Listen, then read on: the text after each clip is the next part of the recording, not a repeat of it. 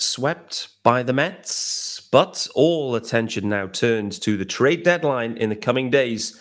It's Monday's episode of Locked On Marlins, and of course, that means one thing. Sean Barrett is in the house. The UK Goats are here, looking back on a Mets series, but also, more importantly, looking at the Kim Ng presser, the messaging coming out of that one, and what we expect the Marlins to do at the deadline tomorrow.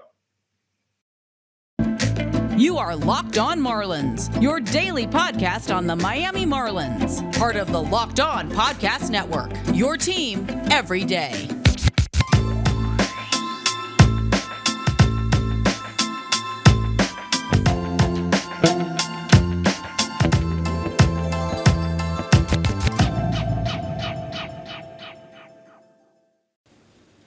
Hello and welcome to Locked On Marlins. It's your daily Marlins podcast, of course, with me, Peter Pratt, and it's the Monday episode.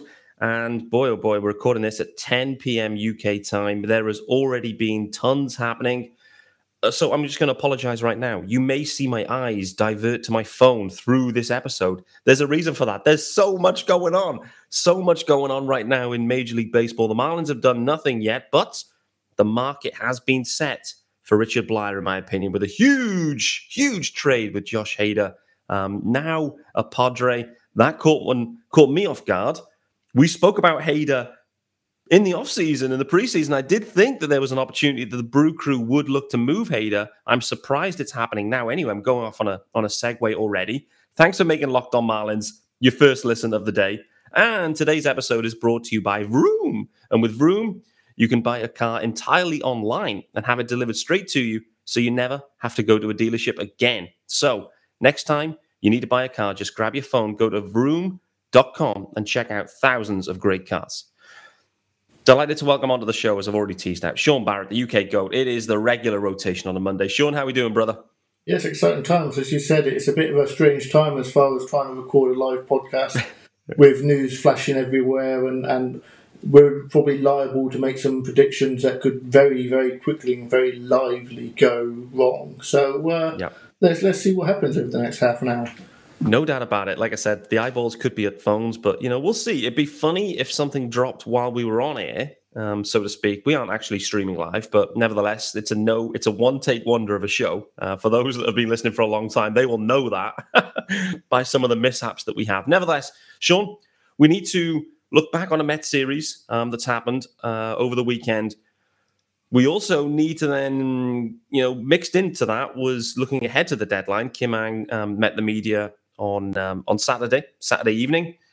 So there was a few sound bites out of that one, which we'll kind of dig into. And then clearly, all eyes right now, it's the biggest show in town. It's the Major League Baseball trade deadline, which is tomorrow at 11 p.m.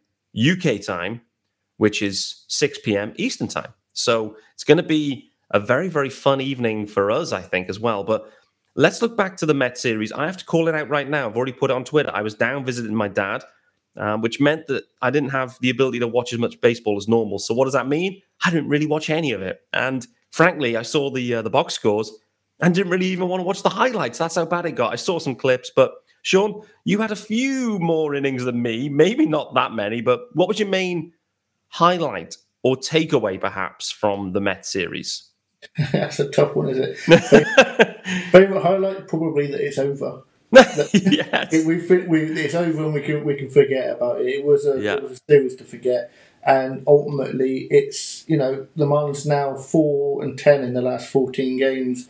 8 games back in the wild card. I think we can start to sort of say that the season's turned. I mean, it's not just the record. It's not just how far away they are, but it's a team, the team that we're seeing day in, day out. I don't see any reason why to expect that there's any more hope now for a productive season. So I think the Mets series, in my mind, when I look back on this season, just before the trade deadline, that Mets series really was just an encapsulation of the season. And it's funny because the parts of the games I did watch, it was funny to see, as it always is against the Mets, sort of 70% Mets fans at the stadium. It was at times it was rocking, but it was rocking because the Mets were winning. So there were some positives. Naiduck come back up 5 innings, and it's nice to see the Marlins are going to need him for the rest of the season, especially if some of the trades that potentially could happen, do happen. So it's nice to see him up. He's had a pretty decent season, to be fair. So that was the main positive for me, and that just speaks to how little there was in the way of positives in that series. It was a tough series, wasn't it? I mean, when you strip it away and you kind of go on box scores and try to kind of piece together the action and what's happened. Like you said, Nick Nida back up, corresponding move. Trevor Rogers is onto the IL. We'll wait and see on that. I have to say, I did see, the news broke on Friday. Sandy went out and pitched. I'm going to talk about Sandy shortly as well. Sandy went out and pitched. The Marlins got an early lead, 3 runs in the first. Miggy Rowe kind of getting one just on the foul line, and 3 runs scored. Trevor Rogers, I'm telling you, was the biggest cheerleader in the dugout. He was absolutely pumped. He was given the biggest high fives and the most rotation I've seen on a high five. Go back and check that out. The rotation that he was getting was sensational. So very interesting timing that Trevor Rogers to the IL for 15 days for back issues. Back didn't seem to be bothering him with those high fives, low fives, middle fives, however you want to call it. So my main takeaway, though, was, and actually one other guy we have to talk about, LeBlanc is up. And LeBlanc dropped a bomb on Sunday as well, it seems. So nice for him. First career homer, I believe the day before he had he had a double as well. So a couple of extra base hits for him as well, Charles LeBlanc. I mean, if this continues, he's been hitting the AAA all year. Again, it's one of those, Sean, you just have to point to, the approach, the Marlins approach here with like an Astudillo and, all these guys that they feel afraid to go with like a Charles LeBlanc because they got to add him to the 40-man and maybe they have to DFA him. Someone's going to claim him. But at some point, the Marlins just have to get the best players on the field rather than worrying about the future. I mean, who knows? LeBlanc, that maybe his only ever hit, or his last hit for the Marlins. Who knows? But nevertheless, it's great to see these guys come up from AAA, make an impact straight away, and does leave you scratching your head slightly thinking, what's been going on this year with these kind of, backup dudes and just persisting with Astudillo, mate? What was your take on that one? I think it's interesting. I think sometimes you see other teams bring up these unheralded guys, and all of a sudden you've got the Cardinals are always the worst for this. They bring up these unheralded guys that come from nowhere, and all of a sudden they're making all-star games. I'm not saying that that's what LeBlanc's going to be doing, but would you be surprised with the situation with BA at the moment? If LeBlanc was a starting third baseman for the Marlins next year, I wouldn't be overly surprised. I don't think that's necessarily because he's absolutely raking and he deserves it, or whether it's a case of the Marlins just need, guys in the lineup. But he's got a chance now. He's got 2 months to show whether or not he's a major league player. And I don't think BA is going to be coming back anytime soon. And if he does, I don't think he's going to be getting full-time reps. BA is at that interesting stage now where I think it's the last year of arbitration next year. It's going to be a big number for a player that maybe you don't trust so much anymore. Similar to sort of what Aggie is going to be in the case of. They could both realistically be non-tendered next year. You don't know. So these next 2 months for LeBlanc are huge. He could come out, if he can hit well and in an extended period of time, he's got a chance. And for a guy that's, come out of relatively nowhere, just battled in the minors all these years, is a little bit older, This is his dream opportunity. He's been screaming for this opportunity, these reps at the major league level his whole career, and now he's got them. Let's see what he does with them. Really good point what you made there about the fact that other teams, they seem to just throw up these guys, AAA guys, that may be performing. There's a need. It's not like the depth guys, the Astudillos, the Billy Hamiltons, whatever, that are basically they're kind of at the back end of their major league careers, and you add them. This is a different situation. These are guys that have no service time at all, but are performing at the level. Other clubs, I think back to last year, the Cubs, they completely gutted the team. Next thing is, there was a load of AAA guys up, and a few of them started to absolutely dominate. And everyone's like, wow, okay, here we go. Do you remember Frank Schwindel going bananas in the second half of last year?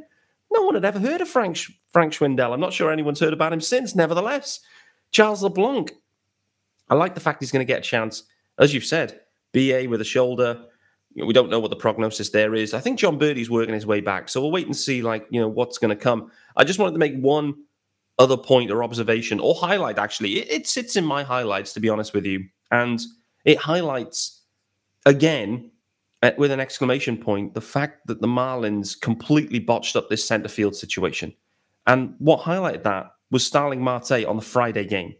Starling Marte played out of his mind on Friday. I think he was a triple shy of the cycle, if I recall, or something. So it was, three hit day for Marte, including a home run off Sandy Alcantara.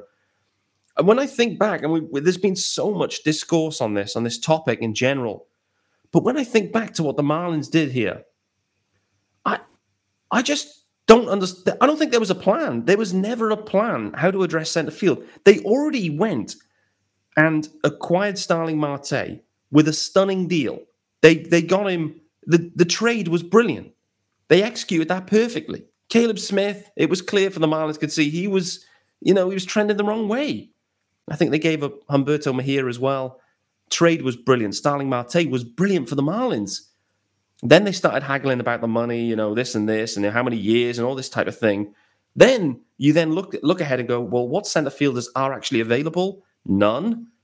Actually, what we're going to go and do is give that money that Starling Marte wanted. We're going to give it to Avisail Garcia instead, because we think he might be able to play center and he might be able to hit 30 home runs a year.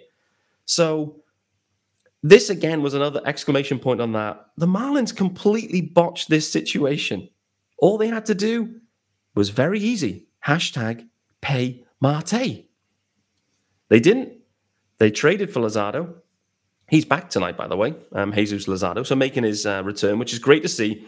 And I do not knock the trade. Marte, rental for Luzardo, I've never knocked that trade. But overall, they needed to pay Marte. They didn't. And we continue to be we're a year on now, effectively, and we're probably a lot worse off than we were for making that deal. So nevertheless, sorry, Sean, actually, before I do the ad, any final comments on Starling Marte? Yeah, just quickly. So it was a double away from the cycle. Okay, there you go. I think this is a situation where we will be talking about this for years to come. It's been a year already, because I think that botched deal, not just the Marte, losing Marte, but the Ave deal after that as well, which was for reasonably comparable money. We're going to see those two contracts side by side for the next 3-4 years, and it's never going to look any better. If the Marlins don't do any real winning in the Sandy window, that is chapter 1 of the reasons why, in my book. I completely agree. I'm dumbstruck with the situation that I don't understand what the plan was. There is no plan. It was, we're not going to sign him. We're not going to give him this deal. We're going to trade him. And then we're just going to try and acquire Brian Reynolds. And okay, well, the Pirates are being a bit stubborn now and whatever. Of course they're going to be stubborn. Can't have that plan. Anyway, let's get into the first ad, and then we'll get some surprises from that Met series too. So guys, this episode, it's brought to you, of course, by our good friends over at LinkedIn and LinkedIn Jobs. Who's hiring? Who's got a small business? If you do, then LinkedIn Jobs is definitely for you. And you need the right people, right? You need to recruit the right people so your business is firing on all cylinders. And LinkedIn Jobs, they make it easier to find the people you want to talk to faster, and maybe more importantly, particularly for small businesses, for free. All you got to do is create your job post in minutes, get all the details in there, and that gets you access to 810 million people. It's the largest professional network out there. You got to add your job and the purple hiring frame to your LinkedIn profile. Spread the word you're hiring so your network and others can see and help you find the right people to hire. They got tons of tools to help you, screening questions, and basically they make it easy to focus on candidates with the right skills and experience so you can quickly prioritize who you'd like to interview and hire. It's why small businesses rate LinkedIn Jobs #1 in delivering quality hires versus leading competitors. There's no competition for LinkedIn Jobs. There isn't. So LinkedIn Jobs, they help you find candidates you want to talk to faster. You've got access to nearly 40 million job seekers every week via LinkedIn. Absolutely insane numbers. You can post your job for free at linkedin.com/LockedOnMLB. That's linkedin.com/LockedOnMLB to post your job. Yep, for free. Terms and conditions do apply. Sean Barrett, biggest surprise that you took away from that Met series? I think one of the biggest surprises, or one of the bigger sort of conversational pieces around the Marlins fanship, was the fact that the Marlins started Pablo. Yeah. I think there's been a lot of discussion over the last week, and it will continue up until the deadline. are the Marlins going to trade Pablo? I don't think now is the best time for it personally, but I think there are teams out there that are getting desperate. I think we've seen a few moves already, like you said. The dominoes are falling, and there is going to be a team or two out there that might start squabbling around for that last one. I think the Cardinals and the Blue Jays at the moment are the two teams probably most in need of extra pitching. Whether or not they've got the prospect capital deserving of Pablo. But the fact that they threw him out there, if they are in any way looking to trade him, I think they should have sat him. They should have, or at least moved that start back a few days past the deadline, because you don't want him going out there and even a small injury, nothing major, but something that just leaves him off a couple of starts is going to take that value off a team that look at him not necessarily as a rental because he's got that time, but these are the teams that are trying to compete this year. And they want a fully healthy arm. So it was strange to see them discussing the idea of trading him and then throwing him out there a couple of days before. As it wasn't a great start. I don't think that affects it really too badly because, he's a human being. We forget that sometimes. He's had all week, he's been thinking, am I going to wake up in a different city, pitching for a different team tomorrow, to then have to go out there and play the Mets. It was a tough situation for him. Tough, and it's funny, right? I mean, this dialogue, this thread, was driven by Craig Mish. He's the one calling it out as well. And listen, Craig's plugged into it. He's got a really great baseball mind, as we all know, and we all absolutely love Craig Mish and his opinions and thoughts. And when you kind of sit back and take in what the Marlins could have done differently in this spot, not only so. If the Marlins are truly thinking, and the problem is we don't know what they're truly trying to do. So let's assume that they are trying to move Pablo or that they're listening. And actually, they've already told us they're listening on everyone. Kim Ang actually said that no one's untouchable. So they're listening on everyone. And that includes Sandy and Jazz. She did say, though, to back that up, though, she did say, but we have just extended Sandy Alcantara. And so with that likely gives you an insight into what we think about Sandy in the future. So anyway, nevertheless, no one is untouchable was what Kim put out there. If they are listening on Pablo, and what I did hear from Kim's presser was we've got too many arms, basically. We're going to need to move some arms, and we need to improve this offense. They weren't the words she's used, but that's effectively what she's saying, which is fine. Pablo is the most valuable guy, perhaps. And so Craig's point was, why put Pablo out there in this spot when you could push him back a day? Or two, give it more time for the discourse to happen. What he feared was you're going to face a Mets lineup that is absolutely stacked. And next thing is you're going to end up getting blown up here. They've already blown Sandy up, kind of, on the Friday. So Sandy's even struggled going just 5 innings. All you do is push him back one day, and you got the Reds lineup again. You're back to the Reds for Pablo. He's just struck 11 of them out earlier in the week. So that's the thinking. Protect your asset. Don't put him out there to fail. Now, all of a sudden, Craig's point is, if you're looking to add a guy and pay a top dollar for someone in the National League, let's say the Cardinals or the Dodgers are thinking about this now, and they're like, well, hold on a minute. Pablo's just being blown up by the Mets here. What happens if we face the Mets and we need Pablo to be the 2 in a 7-game series or whatever? The confidence there starts to drain away a little bit because he's already shown he's a bit fallible there against those boys. And Craig's point again, keep them guessing. Don't create that situation where it's like, oh, well, Pablo's been blown up. If it would have been pushed back a day, no one would have ever known. And so, we don't know what they're thinking, but that, when you sit back, probably was the biggest surprise of the series, the fact that Pablo made that start. All they had to do, bump him back. I know they're struggling with pitchers right now.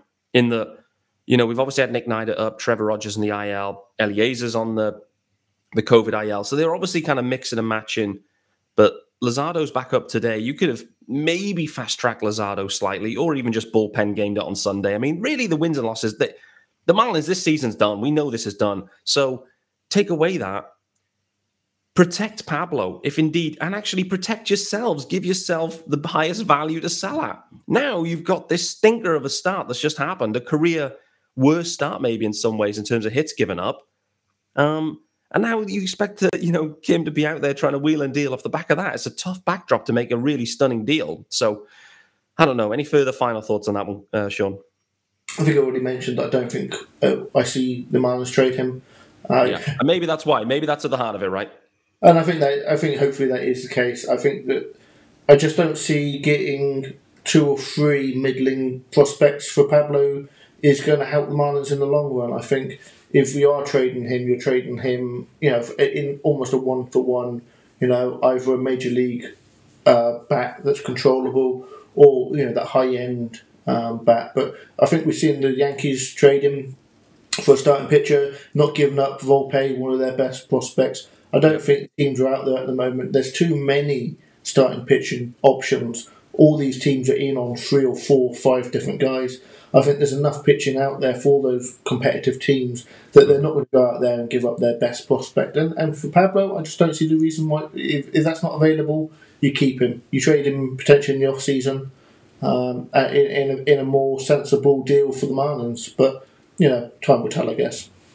Yeah, for sure. All right, let's do the final ad, and then I'll ask... The 2 final bits here are the Kim presser. If there's anything else we need to mention, I think there was 1 or 2 other little sound bites, so we'll touch on that briefly. But also, really looking into the trade deadline itself, and from your perspective, Sean, what you think the Marlins will actually do. And so let's do that shortly. But before we do that, guys, final ad, and it's our good friends over at BetOnline, of course. And BetOnline.net is the fastest and easiest way to check on all your betting needs. You can find all your favorite sports and events at the #1 online source for odds, lines, and games. They've got everything covered: MLB, NFL, NBA, NHL, combat sports, esports, golf, football. And what I mean by that is soccer. Yes, football. They've got you in there too. I'd be absolutely piling in on Liverpool to win the title after that Community Shield performance, no doubt about it. But anyway, BetOnline, they continue to be your top online resource for all your sports wagering information. It's from live in-game betting, scores, podcasts. They've even got podcasts, and they've got you covered. So use your mobile device to head over to BetOnline today. Learn more about the action happening right now. BetOnline, where the game starts. Sean, this Kim Ng presser, anything else that caught your eye in that one? I did see a few clips. There were some questions about Avisail Garcia and Jorge Soler that were in there from Craig Mish again. He's been a busy boy this weekend. There were some questions around Pablo as well in there that we've kind of already touched on, but anything else kind of jump out at you on that one? I think one of the few things that did jump out to me was the urgency of the questions, especially from Mish. It felt like he pushed a little bit more than you usually see, especially when you're talking GM. Not demanding, but asking more sort of intentful questions to try and get that answer.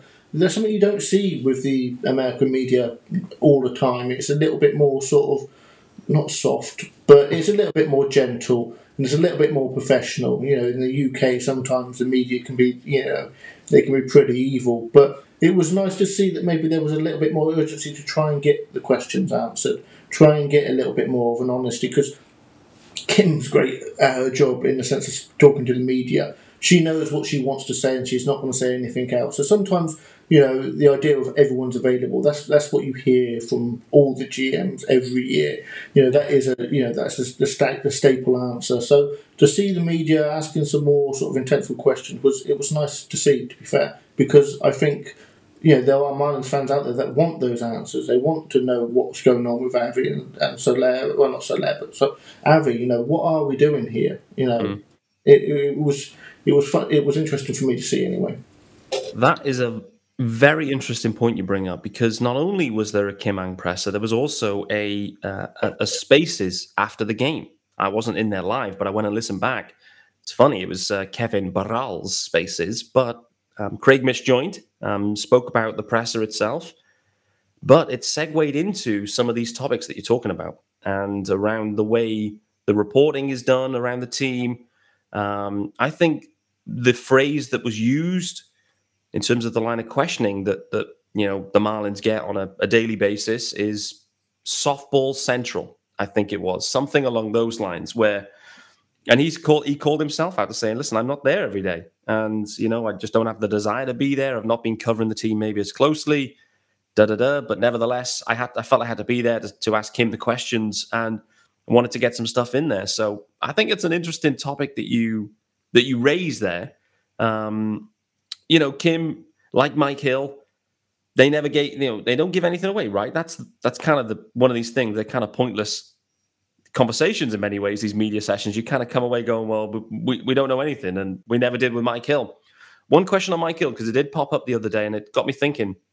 When we look back, coming off the back of a playoff appearance and a wildcard series win, so an NLDS appearance against the Bravos for the Fish in what was a fairy tale way and story with all the COVID situations, Mike Hill somehow built a roster that managed to make the playoffs and progress in the playoffs. Was not extended. The Marlins at that point that we felt it was a very, very critical phase in the organization there where we're starting to, through the build, now into the next phase.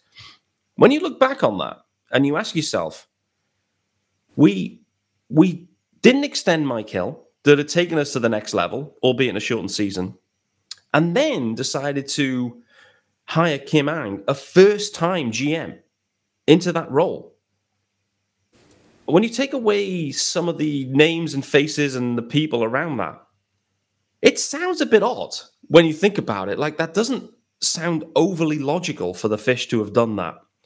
And I guess we probably did cover this in depth at the time, knowing us, Sean, on Fish Across the Pond back then. But when you kind of reflect on it, it does kind of left scratching your head thinking, it feels a bit of an odd decision at that point that Mike Hill wasn't extended and then he bring in a first-time GM in Kim Ang.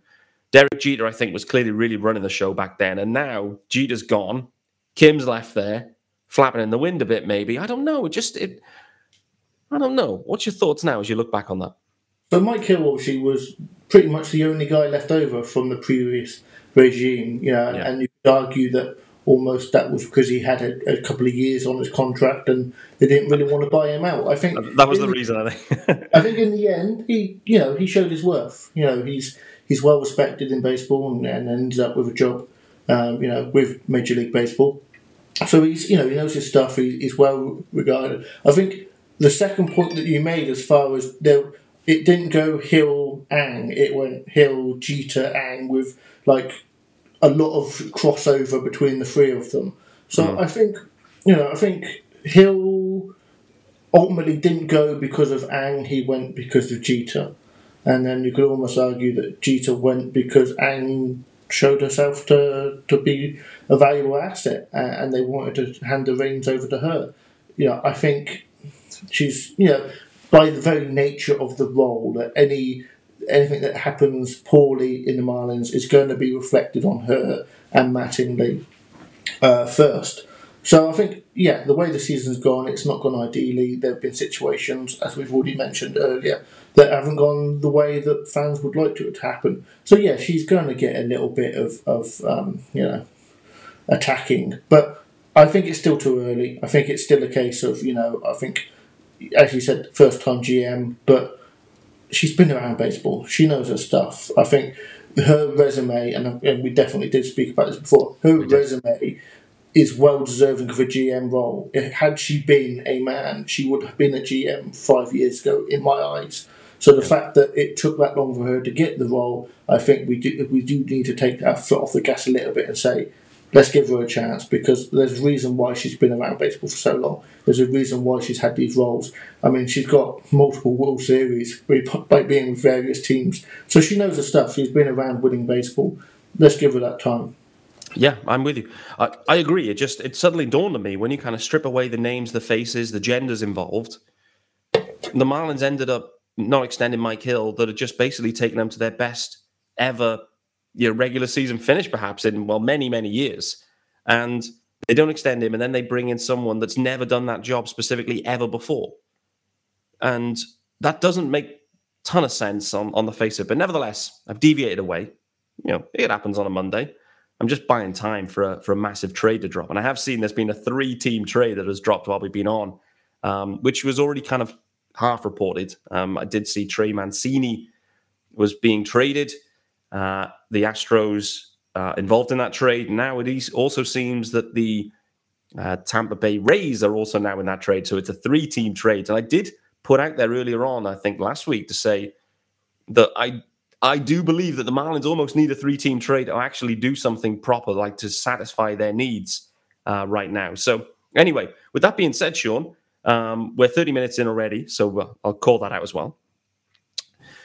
Where do you think the Marlins actually land at this deadline? I'm not going to ask you for which player or which team or anything like that, but broadly, where do you think they actually end up by 11 p.m. our time tomorrow? Who's gone? Who's still here? You got to love a UK-friendly trade deadline. You got to love a UK-friendly, no doubt. Yeah, I'm with you. I'm probably going to get attacked here, and I'm probably going to be very wrong, but I could actually see the Marlins doing absolutely nothing. So I don't see the Pablo trade. We've gone into that. Yeah. BA with the injury, he probably would have been tradable. He probably would have been traded. Bertie, he's a potential chance of being traded. Obviously, he's out at the moment, but he's soon to come back. That speed, that versatility, a playoff team's going to want that. But I think also the Marlins kind of, that's a low figure for them to keep next year. Aggie, I don't think has any value in a trade whatsoever. Realistically, I think he is going to get non-tendered, like I said earlier. One of the bullpen pieces, Bass, O'Kurt, they have value, but they're not going to return you anything that's, going to, really make your eyes water. So why not keep him? Bass has been great. He's just had a second month of a sub-1 ERA and a sub-1 whip. He's been fantastic this year. He's on a low number next year. I would keep him. I don't see a trade out there that improves the team. We don't care about this year now, do we? I don't see a trade out there that improves the team for next year. I just don't see it. I think the trade that would make sense for the Marlins are in the off-season, as sad as that is and exciting as that is, I just don't see a trade out there that works. Yeah. Interesting. I think this was where my head was at originally, like when I was thinking about just who the Marlins actually have to sell. There's not that many that really fit the profile right now because they're either overpaid vets, let's put them in that bracket, which sits in like an Avi and a Soler bracket. I do still think there's an outside chance that Soler goes back to the Braves. So wait and see, because the Braves, I think, are probably hoping for a reunion with Jock Peterson too. But the question there is, like, where's the Giants' heads at? They're at 500, the Giants. So like we said, 500 ball going at the deadline, we should be buying. And actually, the Giants should be too, really, in my opinion. So I'm not sure about whether Jock Peterson's available, but I could definitely see something there. But broadly, it's about, Aggie, obvious. One or two of the relievers, obvious. I mean, let's think back to last year. Like Curtis ended up getting dealt at one point. No one kind of expected that one. It was like, oh, Curtis, okay.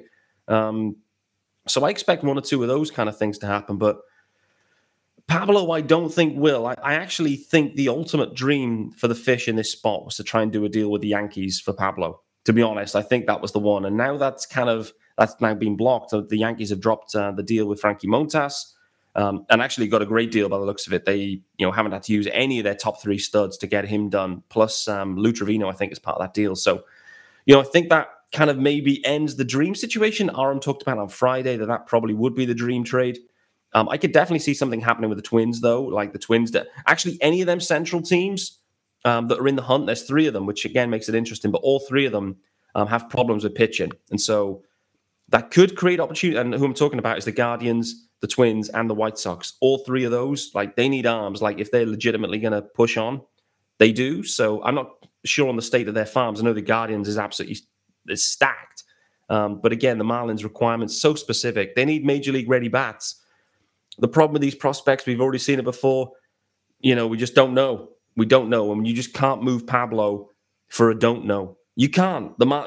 We cannot do that at this stage. You have to move Pablo if you are indeed going to do it for we know he's going to be good. So, like you, Sean, I think this could be quiet. I mean, we are literally 24 hours and 28 minutes away from the deadline. So we'll wait and see. The Marlins have done nothing as of yet. I think tomorrow's episode could be fun. I think it could even be a double episode day. We'll wait and see. I may do two, may do a pre and a post deadline one. We'll see how things kind of shape up for the fish. But yeah, I think it's going to be, most likely it's going to be quieter than maybe we would have expected at one point. But I do think that the Marlins are sitting there in a very interesting position now that both Luis Castillo and Frankie Montas have both gone. I do think the Marlins sit there interesting in their position. And so we'll wait and see. Any final thoughts, Sean, before we get out of here on Monday's episode? If not, then we will wrap up. No, it's just an interesting time of the year. I've gone through so many years where you've gone from, are we competing, aren't we competing, to, oh, we're definitely not. And it's a tough time of the year, these last 2 months. The Marlins need to do a few things, bring up some of these prospects, give us a reason to tune in every day. Because at the moment, other than seeing Sandy hopefully go for the Cy Young, there's not many reasons to put the game on. But yeah, we're at that stage, aren't we? I think that's fair. Like, that's the vibe right now, is like we're at that stage now where people's interest levels are really dropping away now from this team. One other note that has just dropped, your boy Nicky Neidert, actually he probably isn't your boy, but nevertheless you said he had a good start. Nicky Neidert has already been optioned back down to AAA, so I guess he won't be making the next start, which then makes you think, who will be then? Because I'm not clear how the rotation shapes up, but obviously Luzardo is back up, but Trevor Rogers is down. Who's left in that rotation now? Sandy, Pablo, Braxton, Luzardo, and then still one spot, right? It probably gives you an extra arm, sending him down, to bring up Luzardo, then they can just bring these guys up and down. Well, not that often, but they've got a few options, haven't they, as far as they have. Down. So it's about managing the arms. I think Neidert will probably start his next game at the major league level. It's just a way, it's creating 26 men on the roster that can contribute on that day, isn't it? I guess so. I mean, what a story for Nicky Neidert. Again, not to go off on a massive tangent, but, was, out of spring, DFA'd, no space for him. He's been terrible in AAA, like 7 or 8 ERA. So he had to come up and give a nice start. I didn't see it in person. I had no eyeballs on it. So, we'll wait and see what that means for him in the future. I did see that Jake Fishman as well was DFA'd earlier. So he lasts one day. So the Marlins all of a sudden rattling through arms left, right, and center. Estudillo's in DFA limbo. One other guy is too, Yacobonis. He's now on DFA limbo. So, the Marlins making a lot of roster moves. That's for sure, as they try and kind of phase these arms back in. But that's us done, I think. I think that's a perfect ending point there on DFA limbos. No moves for the Marlins thus far on Monday, the 1st of August. But Locked On Marlins was here for you. Thanks for making Locked On Marlins your first listen of the day. And we will be back tomorrow, potentially with multiple episodes. We'll wait and see what actually happens. Thank you to Sean Barrett, the UK GOAT, joining me, as always, on a Monday now in a regular rotation spot. And guys, sit back, relax, not relax,